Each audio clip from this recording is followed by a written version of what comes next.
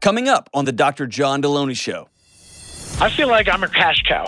You're her husband, man. I don't think she's ever, she's always had a safety net. I don't think she's ever been desperate like I have. She's your wife. What's the matter with you? Dude. What do you mean she's my wife? What does that have to do with it? I am my wife's safety net. Rat-a-tat-tat-tat-tat. What's up? This is John with the Dr. John Deloney Show. So glad that you're with us. Talking about marriage and parenting and mental health and whatever else is going on in your life on the greatest marriage and parenting and mental health podcast in the history of the planet. And since podcasts have been around for like 10 years, it's a bold statement. Bold statement. You want to be on the show? Give me a buzz. 1-844-693-3291. That's 1-844-693-3291. Or you can go to johndeloney.com/ask and fill out the form like it's 1982. And then Jenna will give you a buzz. Not a... What are the drinks called? White Claw? Yes. Those like hard seltzers? I think so.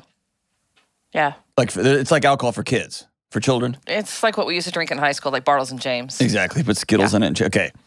That's not the kind of buzz Jenna will give you, is what I'm trying to say. While intoxicating, I'm just turning this into an HR mess. She is intoxicating. She's not going to give you a buzz. She's going to call you on. All right. Let's go to Brian in Evanston. This thing's just going to get off the rails before we even get going. What's up, Brian? Hey, how's it going? What's up, B-Money? Good, dude. You? Good. It's good to talk to you again. You too, man. Again, have we talked before? Yeah. You actually named the episode after my thing. Oh, so quick insider baseball. I don't ever name any of the episodes. That's pretty cool. That's Kelly's job. Very cool. Somebody did. Yeah, there you go. Hey, so what's up, man? Yeah. Hold on. What did we talk about last time? About my ex-wife and how she's an emotional terrorist. And I think it was back in April, so it was quite a while ago. I don't quite remember it, but everyone in the booth was like, oh, yeah, we remember Brian. All right. So welcome back, Brian. It's good to see you again.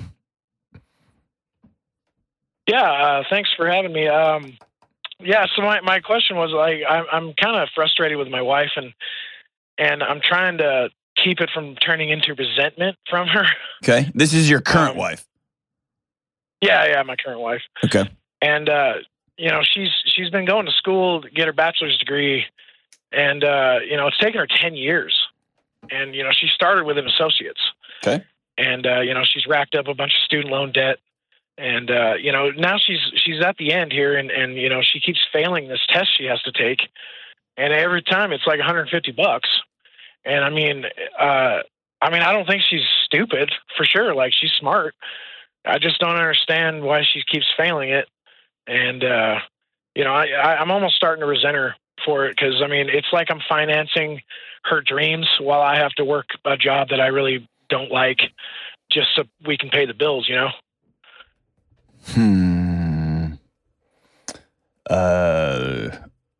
I'm trying to think of where to start. So right out of the gate, you already resent her, dude. You don't like her. You're annoyed by her, and she pisses you off.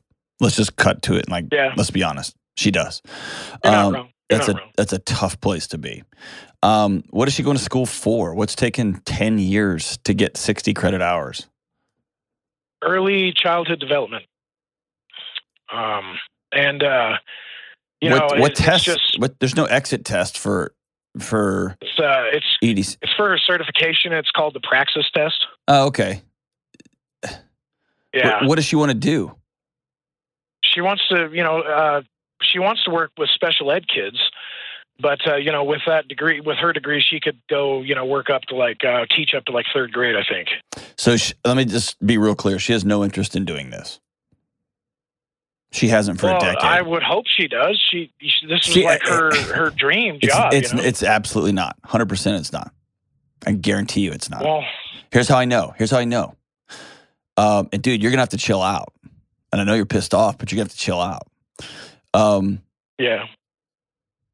If this was her dream, she would have done 60 hours in 18 months. Dude, when you're around people who are obsessive about a dream, the thing that they really want to do, they make it happen. They don't take a decade to get 60 hours. And you're talking to a guy that got 2 PhDs and had kids, and I was working a full-time job, and I was married. I was obsessed. Right? Yeah, we got 4 kids. She works at the school right now as a para-educator or whatever. And I know, dude. Can you just hear your voice? You don't like her. I don't like what she's doing. No, you don't like her. Well, Why? Why? I like to think that I like her, at least. I would too. She's the mother of your kids, 4 years, and all this. Is it something? Yeah.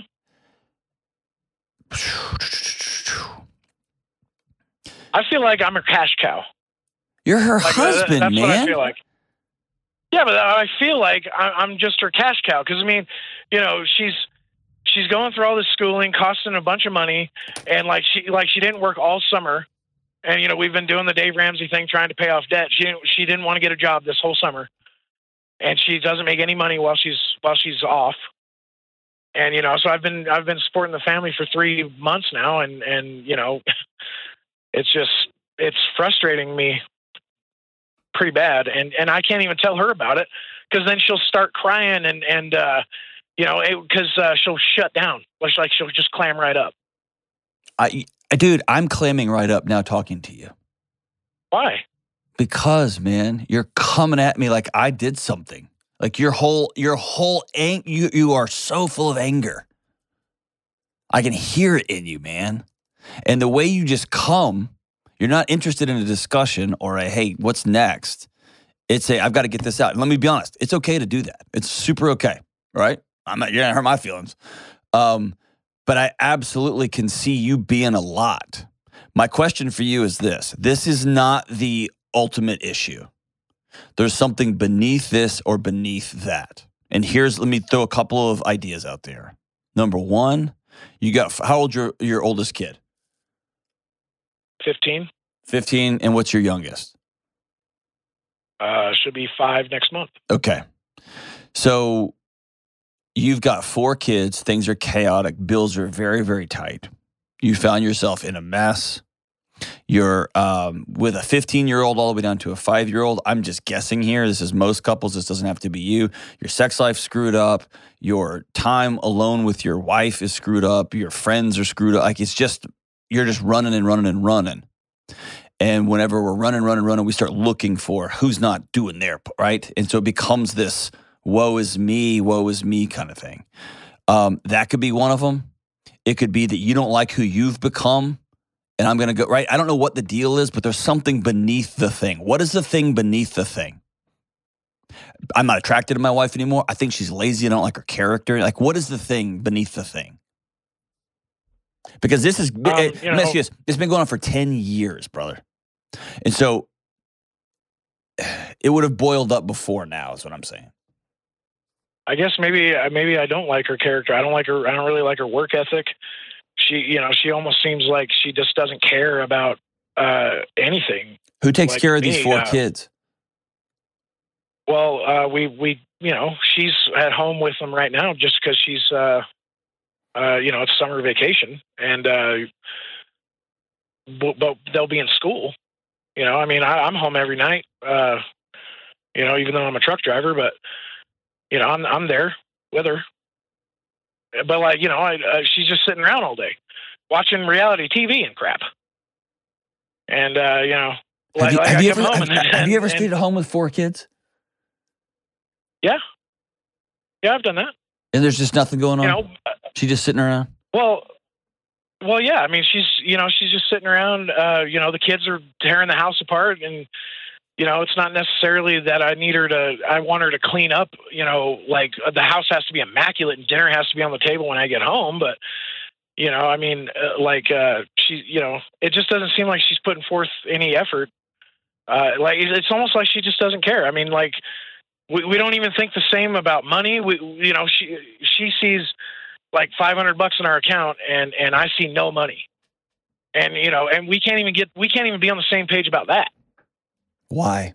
You know, it's like Well, hold we're on. living two separate lives. I don't know. That's it right there.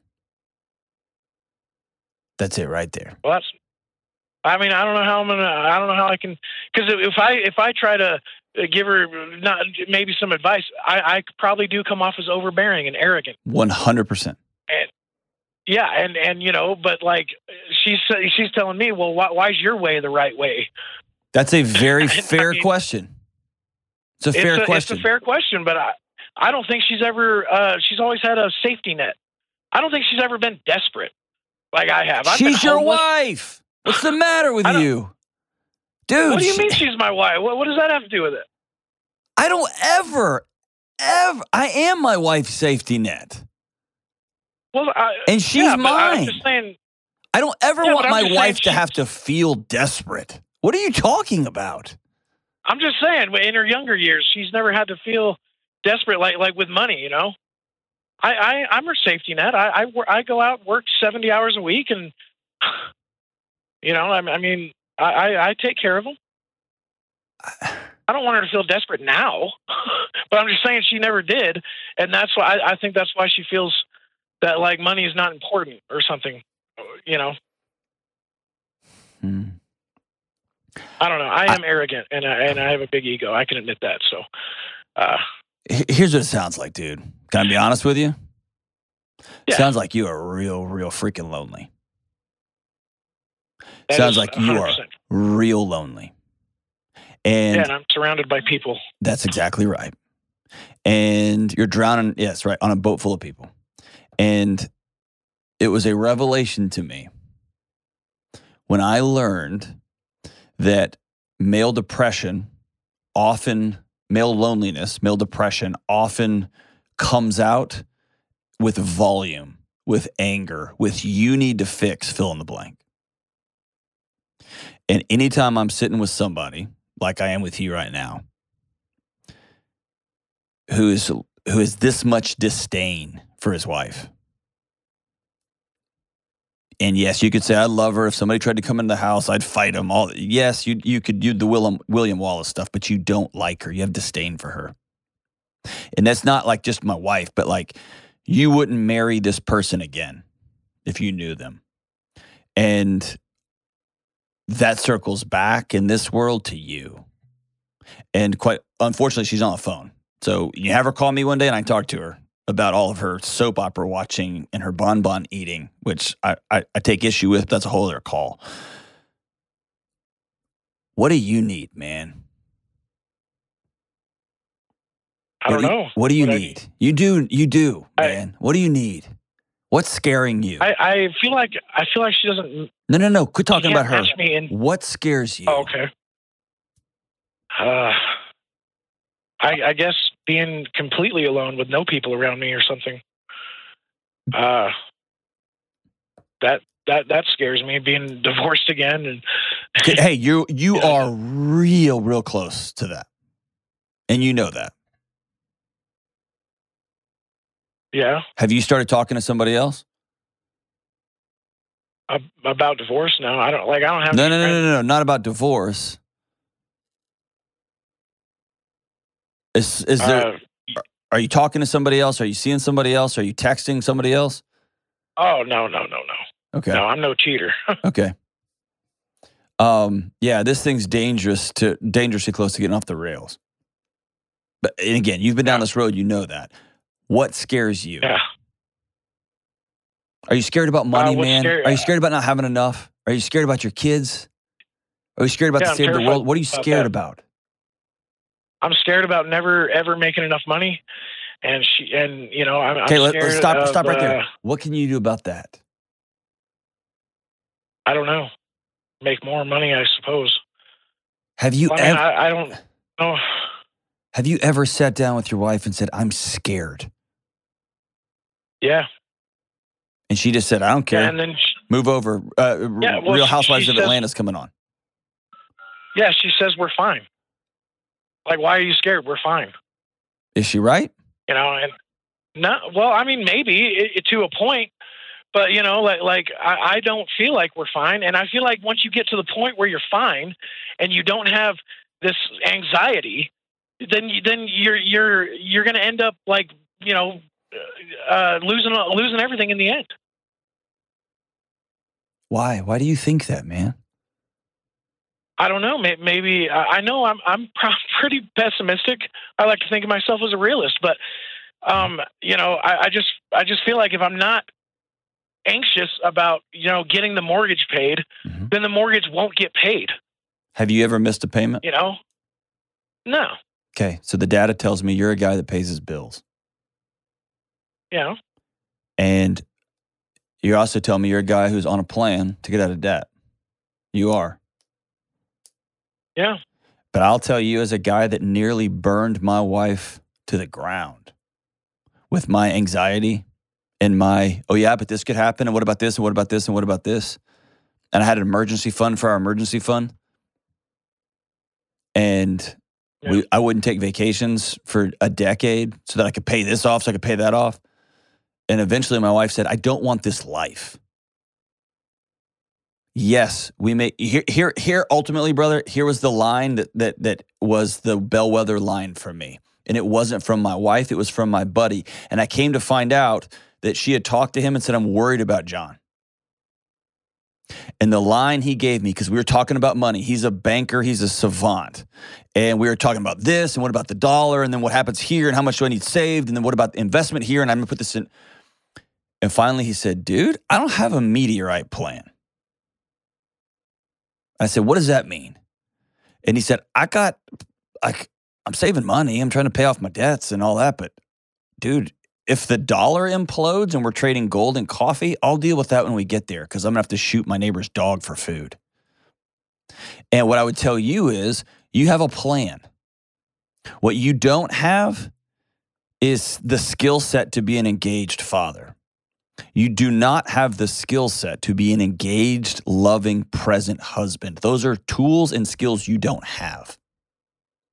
And until you decide, I want to get those, your body feels like it's on fire every time you're around them, and it gets pushed off into proxy things like money. And if you guys got $1 million today, within a month, it would be about something else, how clean the house is. And then you hire a maid, and then within a month, it would be about something else.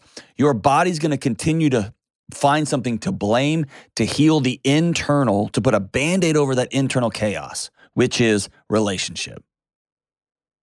And until you are enough of a brave, courageous man, which I'm hoping this phone call is that, to say, I am scared of being alone. I'm scared of my 15-year-old son or daughter looking at me and saying, I don't like being around that guy. Or a 5-year-old that would rather play a video game than be engaged with his old man. Then you say, I don't have the skills, the tools. I don't know how to do this. And I'm going to go learn those skills and tools. And I'll tell you right now, you can turn all that around. That's where we are. Along the way, you will have to address your conversation with your wife, but that's not where you start, brother. You start in the mirror. And you work too hard and you love too deeply to feel this alone. Is that fair? Yeah. I just don't know where to start. I don't know how to do that. That's fair. I feel like I'm lying to myself, You are. You are. And here's the other thing. It's a common thing with men, myself included here, right? Is I don't know how to do dad. I'm not good at it. And when I tried early on, my wife was like, what are you doing? That's not how you do a diaper. No, you got to warm the bottle up to this, not to that. And you can't put that in the microwave. What do you do?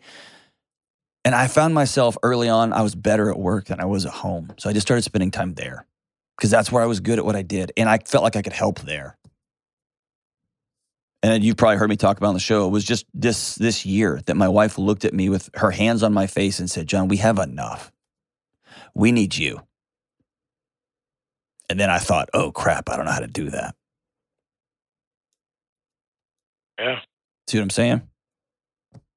Yeah. So it sounds like your wife has not checked out of, is not lazy. It sounds like she quit. Because you're probably a lot. I am a lot. I'll give you that. And my guess is she doesn't have a path to victory with you. Tell me I'm wrong. Probably not. You could say, Deloney, you're full of crap. You're wrong. No, I think you're right. But if she got her degree right now and she went and got a job, she may have awareness that you may not think I'm doing anything, but the laundry of 4 kids plus a driver has to get done. And this has to get done and that has to get done. All these things have to get done. The house will still move on. And I'm going to go make $40,000, and within a few months, my husband, Brian's going to ask me, why aren't you making 50? And why aren't you making 60?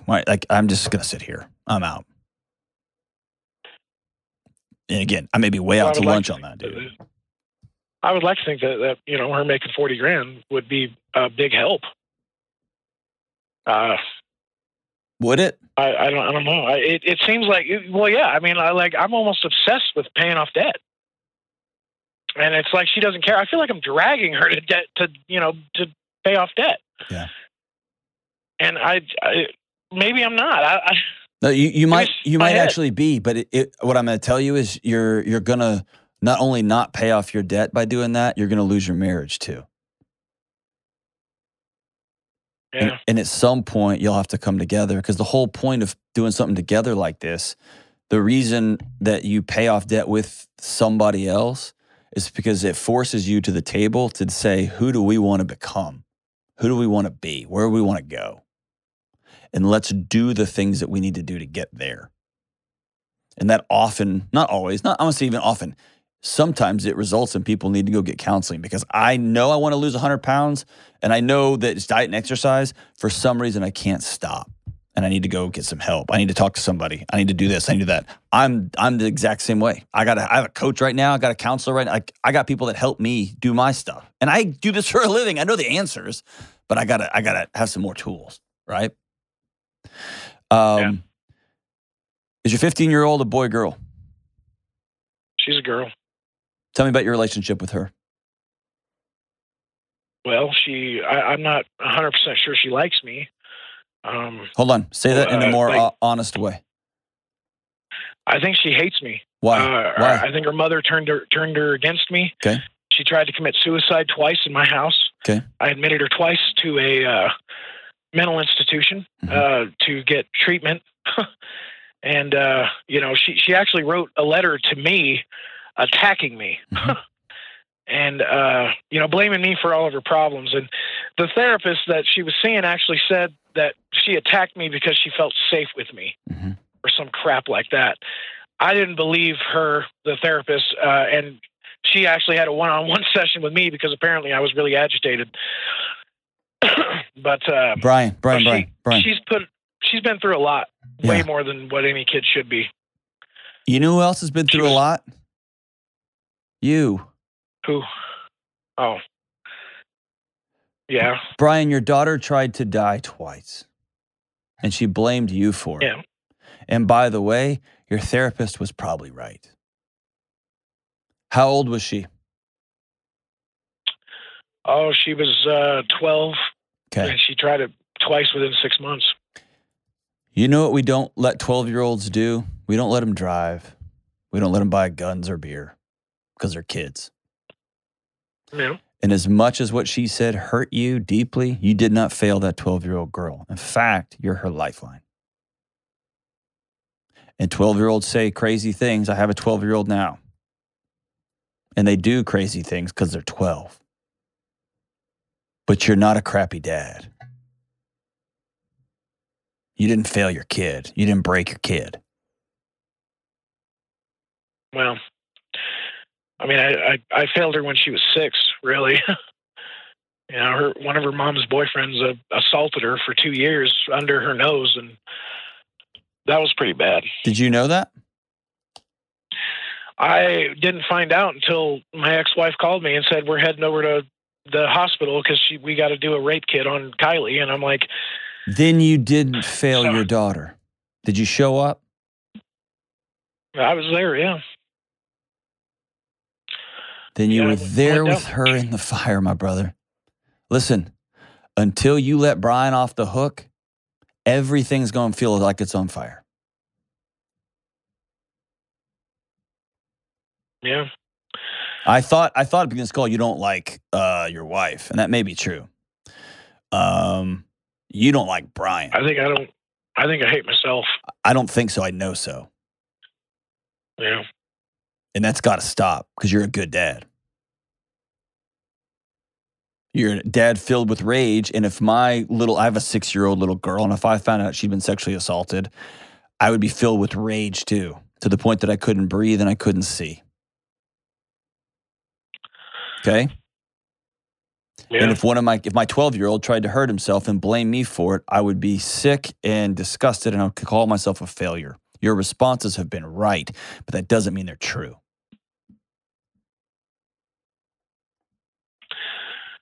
Yeah, I guess. No, I don't guess. I'm telling you, have I lied to you yet? No. No. I mean, I feel like a pretty bad dad. Exactly. Most of the time. And the way most men deal with I feel pretty bad is I got to blame somebody else because I don't have the tools to look in the mirror and say, whoa, what happened? So you think I'm throwing all that crap on my wife? I'm almost guaranteeing you are. Or you're creating a home that makes it hard to win in. I don't know your need. I don't know how I can meet your needs to a way where you will be at peace because you have no peace. You have no capacity for peace. And so when I try to meet your needs, then it comes out somewhere else and somewhere else and somewhere else. And at some point, I'm out. Because I can't. It's like playing a baseball game and there's no strike zone. They just keep calling strikes and you don't know where I'm just quit batting. I don't know what we're doing here. Now, if your wife was on the phone with me, I would be having a hard conversation with her, but she's not. And ultimately, at the end of the day, you cannot control her behavior. You can't control what she does, what she doesn't do, the fact that she's failing exams, she's failing a test, that she's taken 10 years to do something that was really 1 to 2 years at most of a project, right? You can't. You can't fix any of that stuff. And yelling and screaming and being pissed off, I just sends people into fight or flight, and there's not a lot of accomplishment that comes on the back end of that. What you need, dude. I don't yell and scream at her. I know, dude, but you're like... I don't want to stress her out even more for the next test, you know? I know. But, dude, you know what makes it even... Me and you are more similar than you think. And you know what my superpower was? I never, ever, ever yell when I'm pissed. Never. But, dude, I can be really violent with my silence. My silence can fill up a room. I do the same thing. It's a nuclear reactor energy. And my kids know to back out. My wife knows to not engage. And then I can be righteous and have all the indignation in the world and be like, I didn't say anything. What? Oh, everybody hates dad because I'm so tired because I've been working my butt off, right? No, I knew exactly what I was doing. In fact, if I yell, people can point at me and go, that guy's crazy. But if I'm a nuclear reactor, you know what they do? They go in the mirror and think they're crazy. Yeah. Sort of like manipulation almost. Kind of. So here's your path forward, my brother, okay? Path number 1 is you're going to have to write Brian, the Brian that 9 years ago found out that somebody sexually assaulted his daughter. You're going to have to write that Brian a thank you letter and say thank you for showing up and doing the best you could in the single most nightmarish situation I can imagine. It's pretty bad. It is. And you're going to have to write the Brian of 3 years ago, of 4 years ago, another letter that says, you were such a good father that you are the only one that a spun out, terrified little 12-year-old child could throw a dart at. Because even she was wise enough to know that mom's too reactive. I can't, mom's not safe. And you need to write that guy a note that says, thank you for loving your daughter. Even though that hurt. Yeah. And then you're going to have to go sit down with your wife and say, I'm sorry. I've been scared for 10 years. I haven't liked myself for 10 years. I've been walking around with stories in my head for 10 years. I'm anxious. I'm alone. And I need you to hear me say, here's a couple of things I'm really scared about. I'm scared about ending up completely alone. I'm scared about not having enough money for these kids. I'm scared that another one of my kids is going to hate me and try to hurt themselves again. I need to put those things on the table. The word that nobody likes to say, especially tough guys, is vulnerable. You have to say, you can hurt me with what I'm about to tell you, and I'm asking you not to. And what I'll tell you is this, Brian. You're going to feel uncomfortable if you did all those three things. Even you want to take one step further. If you read those two letters that you wrote to 9 years ago, Brian, and 3 or 4 years ago, Brian, you read those to your wife, and then you sat down with her and had this conversation. After all this, then you can sit down and you get to the point and say, I don't know what to do about your school. I'm harboring a lot of frustration and anger because I feel like you don't want to be finished. And I feel like I've created a world where you can't win, right? Take ownership. You know Jocko is like my buddy Jocko. Like take ownership. Just take it, even if it's not all your blame. I'm gonna take ownership of this. I'm gonna need to do some healing and learn some new skills, and I'm gonna need us to dream together. And all of this is a completely uncharted water for you. This is you walking out into the woods with a machete saying, I got to cut my own path here. I don't know what I'm doing. But I will tell you this, being raged out and pissed off at your wife will solve nothing other than you not being married anymore. Being pissed off and angry and raged out will solve nothing other than your kids will learn he's not safe to be around. And what I would say is look back on the last 10 years and say, has this operating strategy worked in my home? The answer is no. So the true answer is, okay, I got to do something different. I'm taking a knee. I'm saying I'm sorry. Hang on the line here. I'm going to send you a copy of my new book. I'm going to send you two things. I'm going to send you a copy of my book, and I'm going to send you the digital one so you can listen to it in the car while you're driving, okay? I'm going to send you an audio book and the new book, Own Your Past, Change Your Future. My guess is, Brian, if you and I talk long enough, we would go back to when you were a kid because some of these stories have been rattling around for a long time. And what I'll tell you is you are too good of a man and you work too hard and you love too deeply to have this little piece in your life, to be this lonely, to be this all by yourself, trying to hold this thing together. And I'll give you the tools to start healing that, okay? I'm grateful for you. I appreciate you. And I gave you hell at the beginning of this call. I'm not going to apologize for it, but I appreciate you being honest and going back and forth with me. But I love you, and I want you to have peace in your life, peace in your home, and peace in your family. You deserve that. Your kids deserve that. Your wife deserves that. And the grandkids you've never met, they deserve that too. We'll be right back. It seems like everybody's talking about how crazy the housing market is right now and how powerless homebuyers feel. Mix that with the stress of moving and life change and job change, and you've got a tornado of anxiety fueling one of the biggest purchases you'll ever make. This is not a good idea. So if you're a new home buyer right now, my advice to you is to focus on what you can control, like the people you choose to help you in the home buying process. You need folks like my friends at Churchill Mortgage. Churchill is a Ramsey trusted provider that's been helping people with their home mortgages for decades. And their Home Buyer Edge program will help you skip a bunch of the stress. Here's how it works. Apply to become a Churchill certified home buyer and cap your interest rate for 90 days. Then you'll get a $5,000 seller guarantee to help your offer stand out. So go ahead, take a deep breath because Churchill has your back. Check them out at churchillmortgage.com/Deloney and get the Home Buyer Edge today. All right, we're back. Let's go to Becca in Seattle, home of Pearl Jam and Alice in Chains. What's up, Becca? Hi, how are you? Partying. What about you? I'm good. Thanks for talking to me again. Of course.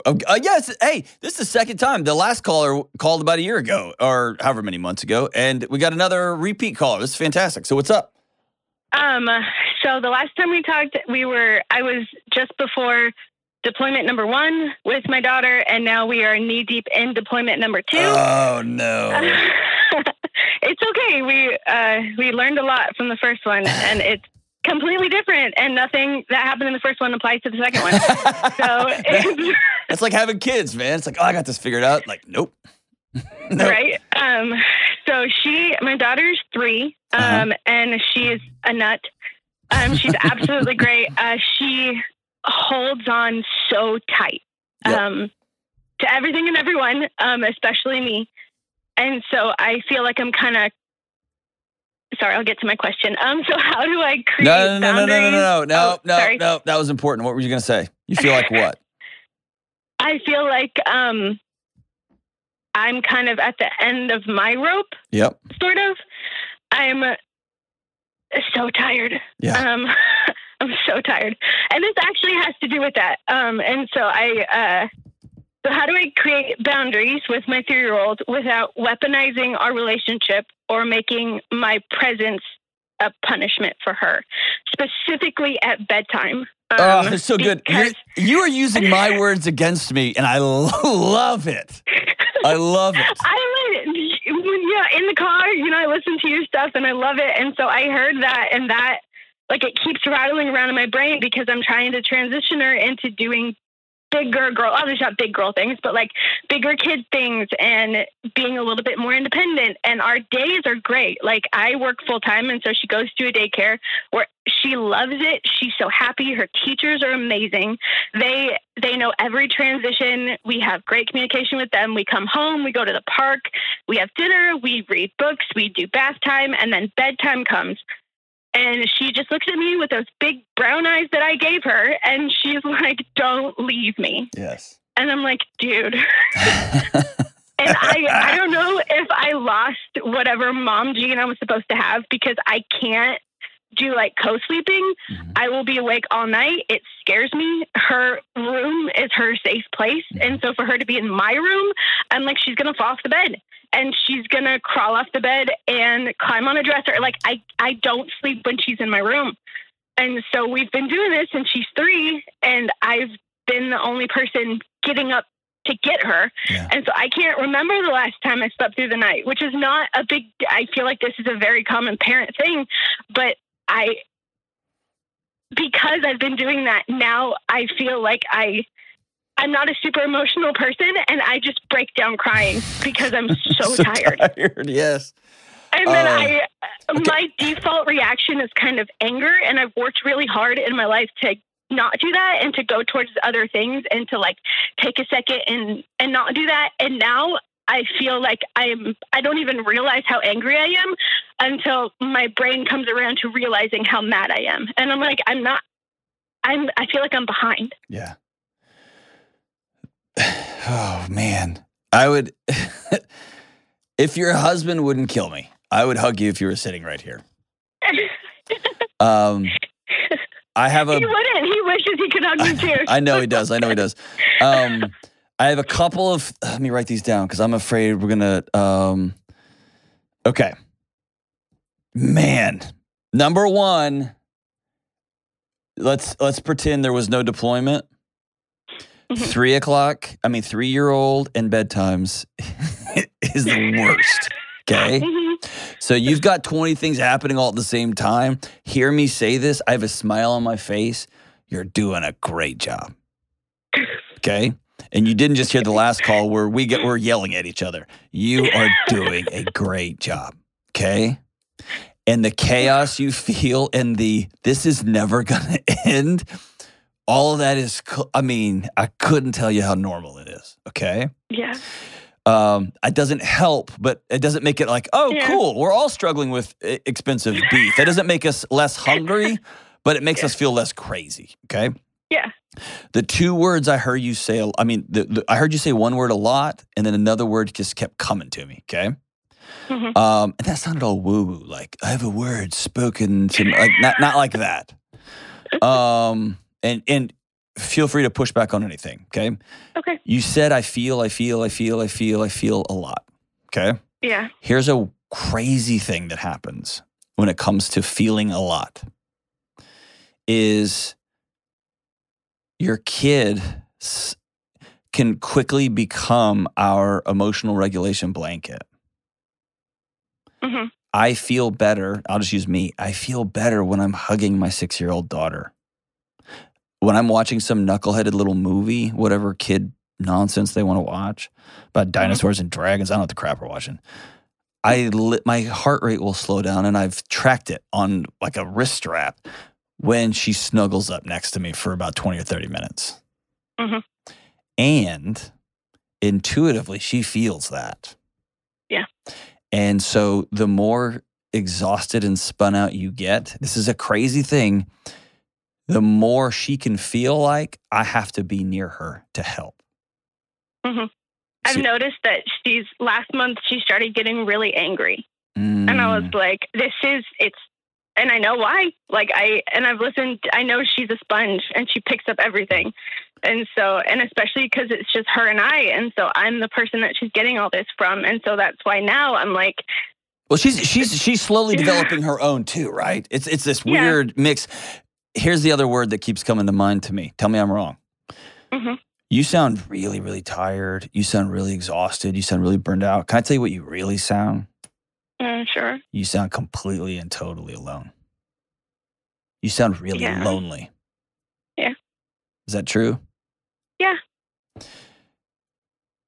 I imagine you're working all day and she's at daycare and you want to make sure that I've got to do both parent roles. So I've got to spend extra time at the park, at dinner, having fun, reading books, singing songs, doing bath. And then, right, I've got to make sure all that time is accounted for. Otherwise, my daughter will fall off because husband's gone. And this is what moms do. And we got to do this, we got to do this. Your daughter would benefit tremendously if one night a week you got a babysitter that she loved or sent her to a friend's house, a parent, another parent, and you went and hung out with some girlfriends and just hung out. She would benefit so much. But she's already gone all day. It doesn't matter. I know, but you're coming home with a hole in your heart. And part of that hole is your husband, fair. But you're coming in with a hole in your heart, which is connectivity to a tribe. Yeah. Your body recognizes you are all alone. It's a very normal response. And yet, you feel this guilt and obligation to do every minute of every day with her that she's not at daycare because I'm such a terrible mom that I send her to daycare, right? So all this guilt factory. No, I will push against on that because I love she has a place to go. She has friends. She's awesome. Not upset when she goes. So I'll push against that. I don't feel guilt for sending her to daycare. Okay, good. Like in that specific scenario. Good. But I do feel guilt if she comes home and she sees me and she's so excited to be with me. And then I push her off on someone else. I don't want her to feel like I don't want her around. Gotcha. Because I like her. She's great. She's right. 3. She's little. I'm not that person that says my 3-year-old's my best friend. She's great, yes. But she's not my best friend. Good. She needs to see you have a best friend. Oh, yeah. And we need to model that. Here's what we need to do for her.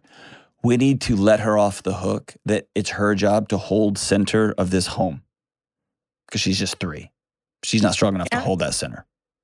Yeah. So once a week, we're going to let her know, no, mom's going out with her friends. You've been playing with your friends all day. Now mommy's going to go play with her friends. And she may be like, no, mommy, no, for the first few times. And then it's going to become the way it is. Mommy goes and plays with her friends. And then what we're going to teach that 3-year-old is, man, having a community was so important that once a week, mom left her kid to go to be with community because the only way she could fully parent was to be fully tethered to a gang. It's the only way it works. Is that fair? Yeah. And that's really, really hard. Yeah. Because that means mom's going to have to go be awkward and be weird and show up and be the new girl and the new... I hate it. I know, it's the worst. And so we let our kids be our excuse, and we let Netflix be our excuse, and we let our workout program be our excuse. I'm the king of excuses. The king. I like to read. I have too many books. I like to read. Yep. For real. Did you know I made a rule for myself? Here's how the rule I made. I go to all these great cities all over the country doing events and things, And you know what I do? I sit in the hotel and read books like a loser, like a complete nerd. And so this summer, I made a rule. When I go to a new city, I got to go walk around. And so the rule I made is I have to get a new tattoo in every city. That makes me go to a place that I'm going to be uncomfortable with people I don't know, and I have to spend a lot of time just talking to people in awkward situations. And the last town I was in, we were in San Jose. I got a tattoo. I was with Kelly and Joanna, and we were doing some media there. And the way I was all splayed out, I looked like I was getting a proctology exam. It was not comfortable. And I was just getting a tattoo on my arm, but it was not. Anyway, you know what? I hung out with a bunch of dudes. There was this rad, awesome gangster dude getting a tattoo on his neck. And we were talking. It was all, I got to meet all these people. I had to just put myself in that situation. And then when I did, it was fun, right? Yeah. It was fun. And then I had to explain to my daughter, like, Dad, why do you keep drawing on yourself, right? All that's part of it. But I have to go out and do those things. I know the science. I know the reality of it. And I got to make myself do it. And that's where you are, okay? Now, when it comes to the sleeping thing, this is World War II. No, this is World War 7, 8, 9, and 10. The co-sleeping, not co-sleeping. Should we not? You even said, I guess I lost my mom gene. No, you're not failing as a mom if you want a full night's sleep. Okay, you're not. You don't hate your kids because you need sleep. That's like saying, I can't take a full breath because I want my kid to have more oxygen in the room. It's not how it works, okay? It's not how it works. And some parents, some kids are just do better when they are co-sleeping. Yeah. There was some seasons we did that. There were some seasons that we forced our kids into their room. They couldn't, like, you will be in your room. Then there were some seasons we set up a pallet on the floor because I'm like you. Yeah. If somebody's in my bed, it's a weird thing. But I just set up made a blanket bed on the floor, and in the middle of the night, you can come in. If you wake me up, you are choosing to never come into my room again. I'm going to lock my door. But if you come in here and you get into your special bed, you can do that. But don't wake me up. If you choose to wake me up, then you're choosing to not come in here anymore. Yeah. You see what I'm saying? Or tonight is sleep night for mommy, and so you're going to have to stay in here. Tonight you're sleeping in here. The more your child doesn't feel like they are keeping you together, the more they can begin to practice sleeping. Yeah. That makes sense? Yeah. Can I tell you this? Sorry. Oh, go ahead. No, go ahead. We've had to do a lot of transitions with her. And so even just like finally we're at the place where I can hang out in her room for a couple minutes. We have a set amount of time. She's got this little thing that plays audiobooks. And so I stay for one chapter and then mommy goes and has stuff to do. Mm-hmm. And so she's okay. She doesn't cry. She's like, okay, like once those chapters over, she's like, bye mom, go do your stuff. And I'm like, all right, cool. And so I get out and do my stuff. And then at like midnight, 1 o'clock, she's awake and her eyes are open and she's like, mommy, why did you leave me? And I'm like, all right. And okay, so hold on. We got to that. Okay, sorry. I'm going to tell you something I just told the caller before me. We don't let 3-year-olds buy beer. We don't let 3-year-olds smoke. So 3-year-olds are going to wake up and say stupid 3-year-old things. You didn't abandon your daughter. You didn't leave her.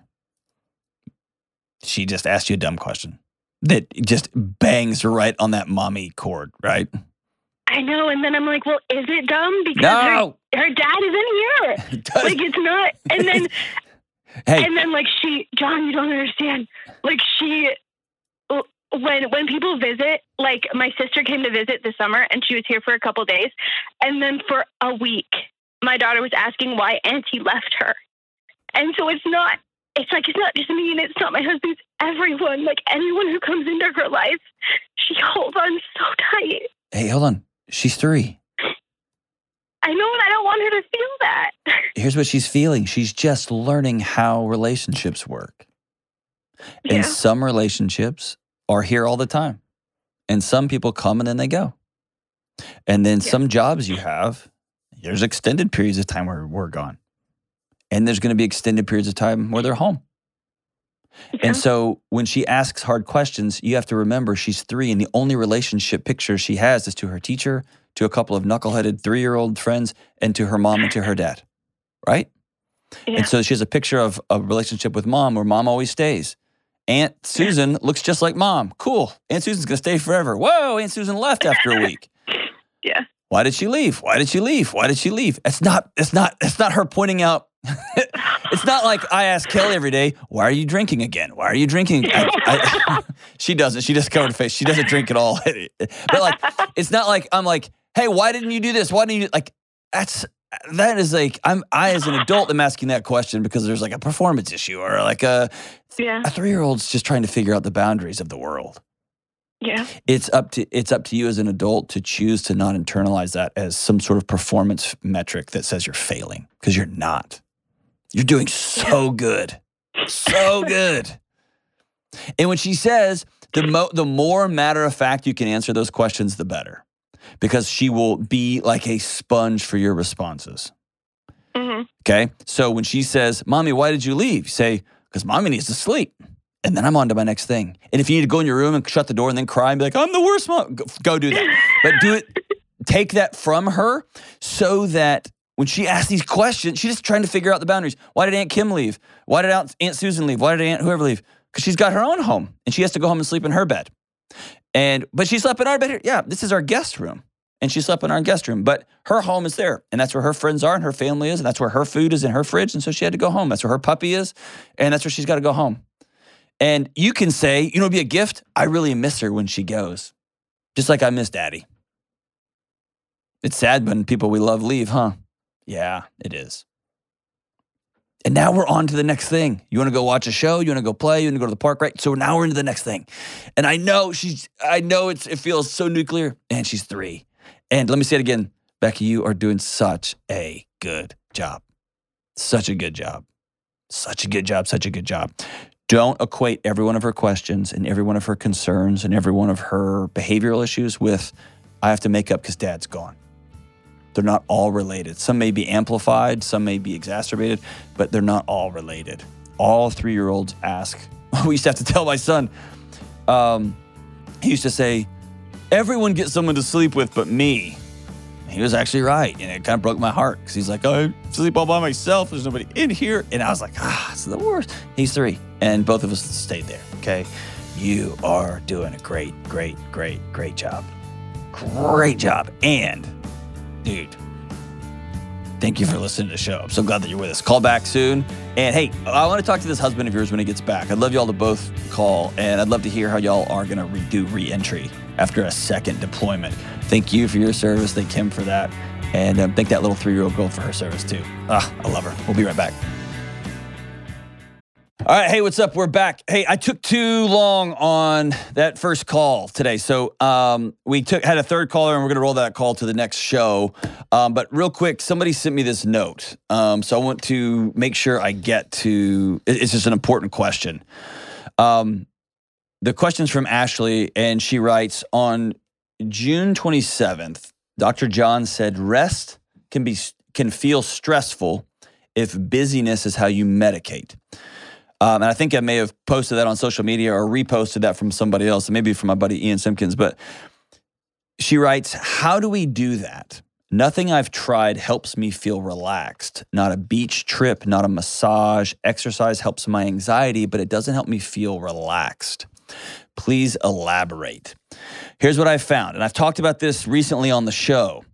If your identity is in how busy you are, or if busyness, doing, I've got another thing. I got to look at my list. I got to make sure this gets done. If this doesn't get done, I got it all done. I've done my things, and I got to go do these things. Once I get my list done, then I can go work on the garden. And once I get the garden finished, if that's your life, then rest, then getting a massage, going to a beach and doing nothing will feel like utter hell. Your body, it'd be like I drink in the evening. That's going to look great when somebody clips that. If you're somebody who drinks after work to feel better, or just to take the edge off, if you will, let's eat a drink after a hard day, and you do that every day for a week and then for a month, and then you have a hard day and you don't drink, your body will feel terrible. It will feel terrible. And so we often think, I'm just going to go get a massage. I'm just going to go to the beach and lay on the beach for a week. If busyness is how you deal with the pain in your life, if busyness is an identity, if being busy and running and gunning and go, I'm a CEO or I'm a small business owner and then I run a marathon on the weekend and then I've got my kids and 6 different things. If that's you, then simply doing nothing will feel like torture. So I think I mentioned this. I tried that, and by the way, this is me. This is me. Busyness is my medication. I don't do drugs. I don't hardly drink at all. I'm busy, and busy is my heroin. It's my numbing device. I just take on too many things. I say yes to everything, and all right. So that's my problem that I got to work through. So what I used to do is I would be so busy until I was about to collapse, and then my wife and I would go away for 2 or 3 days because I was such a cheapskate, and I couldn't ROI a vacation, and so let's just go. And then I think I mentioned on the show, I would have a big crazy dinner because we're finally on vacation, and I'd have a couple of drinks because we're finally on vacation, and then let's do something in the morning, and I'd be like, no, I'm finally sleeping in. And then suddenly it's 11:30 or 12 the next morning, just watching episodes of The Office, reruns on some hotel TV. And then I go eat again because the only thing to pick up my blood sugar is another meal. And then just within a couple of days, I'm exhausted. I'm more exhausted. I'm kind of grumpy to be around, and my body starts itching. I'll start checking my work email. I'll start trying to do a project that's down the road. I just start itching. I got to do. This last time, my wife and I took a long vacation. And on that vacation, I think I mentioned this on the show, we were highly intentional about a couple of things. We exercised like crazy. I took full advantage. I saved my money for months. And I visited the spa several times. Like I got several massages, and I put the money in to make sure we just got money falling from the sky. We're going to make sure that I've got time for this because touch is important. Working it all out is important. And we got out in nature a lot. And then we booked we're going to go do these things together. And being with other people, number one, she's my best friend on the planet. She's awesome. Doing things together with her is enjoyable for me. So that was number one. I had somebody else with me. We had some very clear things that we were not going to cancel, and I was moving my body. I, after day 3, entered a state of rest that I have not experienced ever that I have any sort of recollection. The last couple of days of this week getaway, I had more important thinking. I had more peaceful thoughts. I had more, hey, I really need to work on this. Just more clarity. And so those 3 things, if busyness is how you medicate, then when you get away, make sure you do it with somebody else or other people that you have community with. Make sure you are exercising. Do too much. Don't overdo it and injure yourself. But make sure you're going to go to the gym in the morning and sign up for a yoga class. We paid $10 and we went to just some rando yoga class in the evening. I did not want to go. I did not want to do that. It was worth going. And then we went on another long hike the next day, and then I went back to the gym later that evening, right? I kind of pushed it pretty hard. And then we had some appointments that we didn't miss.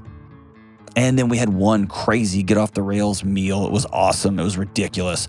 And, but we ended up eating a lot more sensibly throughout the week, and it just made us all feel better. And we felt better. We were in better moods, and we were in better moods. We were able to rest, right? So that's what I would tell you. If you struggle with busyness as a drug, you got to deal with the core issues. What are you running from? What are you running from? What are you running from? So it's a great, great question, Ashley, and I hope my answer helps. I love these questions when you write them in, and I'll start doing a better job of answering these email questions. We get some great ones in. But hopefully I answered your question there. We'll be right back. Hey, what's up? Deloney here. Listen, you and me and everybody else on the planet has felt anxious or burned out or chronically stressed at some point. In my new book, Building a Non-Anxious Life, you'll learn the 6 daily choices that you can make to get rid of your anxious feelings and be able to better respond to whatever life throws at you so you can build a more peaceful, non-anxious life. Get your copy today at johndeloney.com. All right, as we are back, the song of the day is a song I've never heard by a band I've never heard of. Are you a fan of this band? It is a she. It's not a band. Okay. It's called Nightbird. It's not like it's like Susan. Nightbirdie. Night Birdie. That's what she goes by. She was on America's Got Talent, and she recently passed away from cancer. Okay. So I wasn't familiar, but Sarah is, and she's got there's a great story that goes with it, and it's a beautiful song. Night Birdie. Excellent. The song is by Night Birdie. I'm going to make sure I listen to this. This is going to be the next song I listen to. It's a great song. Sarah? Excellent. The song's called It's Okay. And it goes like this. I moved to California in the summertime. I changed my name thinking that it would change my mind. I thought that all my problems would stay behind. I was a stick of dynamite and it was just a matter of time. Dang, oh my, now I can't hide. Said I knew myself, but I guess I lied. I have heard this song. This is tremendous. It's okay. If you're a little lost, we're all a little lost and it's all right. And if you're lost, we're all a little lost and it's all right. It's okay. It's all right.